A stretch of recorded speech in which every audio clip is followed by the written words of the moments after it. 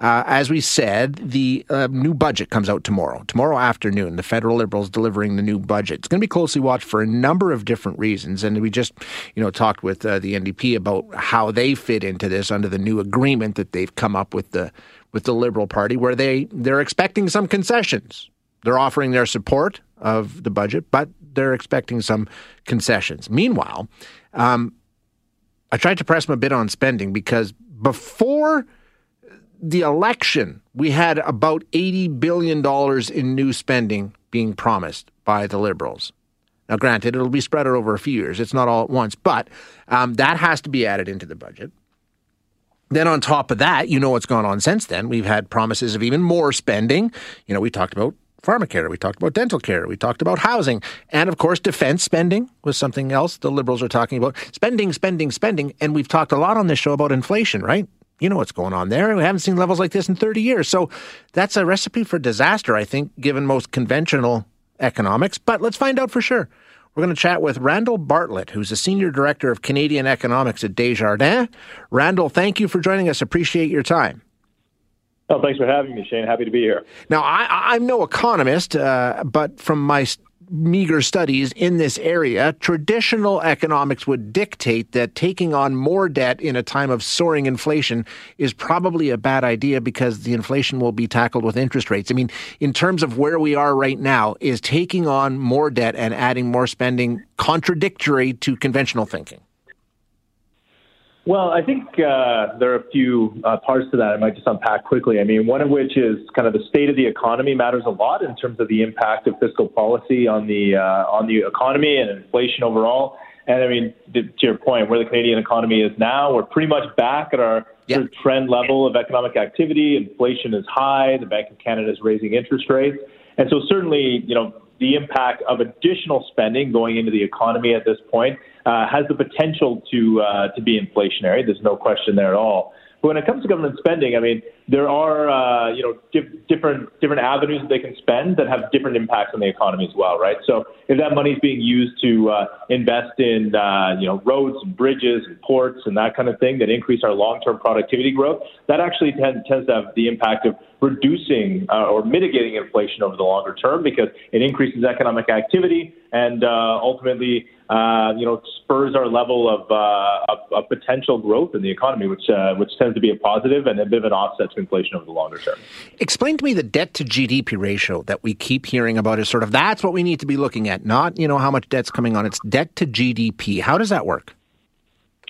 So the way debt to GDP works is that you accumulate debt in dollar terms, and so that keeps going up every year, as you mentioned. And anytime you run a deficit, that number tends to go up. But if your debt is rising more slowly than your economy, which is your nominal GDP, which is the broadest measure kind of in your tax base, then as a share of GDP, even though it's rising, it tends to go down because your GDP is rising faster. And that means that still you're able to service that debt every year more easily. Where it starts to become a concern is if that debt to GDP ratio was rising, because it means it's going up more quickly than your economy is increasing in size. Yeah. And so that if that continues through time, it becomes more challenging to service that debt.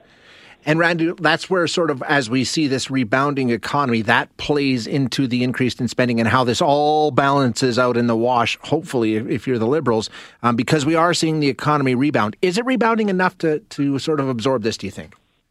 I mean, that's an open question, right? It's been, forecasting during the pandemic has been challenging, and certainly it continues to be challenging coming out of it. A year ago, no economist would have told you that inflation was going to be where it is today. So it's this unusual environment because of what's happening in supply chains, what's happening in terms of the pandemic itself and health measures, and of course, government spending as well and interest rates. So certainly it's challenging, but we are seeing a rebound right now, both in terms of real GDP growth and inflation, both of which are positives for government revenues. So they're going to get a bit of a windfall. I think that's a given. Our calculations show and other economists that because of the higher inflation, higher GDP growth, it's actually a windfall to government revenues and will actually put downward pressure on that debt to GDP ratio. The question is going forward with the Bank of Canada hiking rates, what's going to be the impact on growth as we go forward? And ultimately, they're raising rates to combat inflation. So if inflation comes down and growth comes down substantially, Will that mean that additional spending measures layered on top of that outlook of a weaker economy could potentially cause the debt-to-GDP ratio to fall more slowly, stagnate, or potentially, even if there's enough spending in the hopper, potentially even increase over the longer term? How much would it, I think we all anticipate that interest rates are going to steadily climb throughout this year and probably for years after that. How much of an increase before it starts to become something that really reshapes this calculation? Like, we're hearing some people saying as many as 4 increases this year. What kind of prediction do you have in terms of where we're going to go and what that might mean to the bottom line? Yeah, we're actually expecting to see that we're going to get, a 50 basis point increase in April, which is the first time in 20 years. Then we're expecting to see at subsequent meetings, we're going to see 25 basis point increases. So we'll ultimately get up to the point where we think interest rates, the short-term interest rate that the Bank of Canada sets, will rise to about 225 basis points, so 2.25% by the early part of next year. And then ultimately stay there until the Bank of Canada sees that inflation's under control and that the economy is cooled to the point that then it will potentially start easing up a little bit on the brake pedal. But certainly it could hit as high as that 2.25% by the early part of next year. And given where we are today, that's about 7 hikes that continue to be baked in, or 25 basis point moves before we get there. Okay, a lot of info there, Randall. Thank you so much for your time. I really appreciate you joining us. My pleasure. Thank you so much.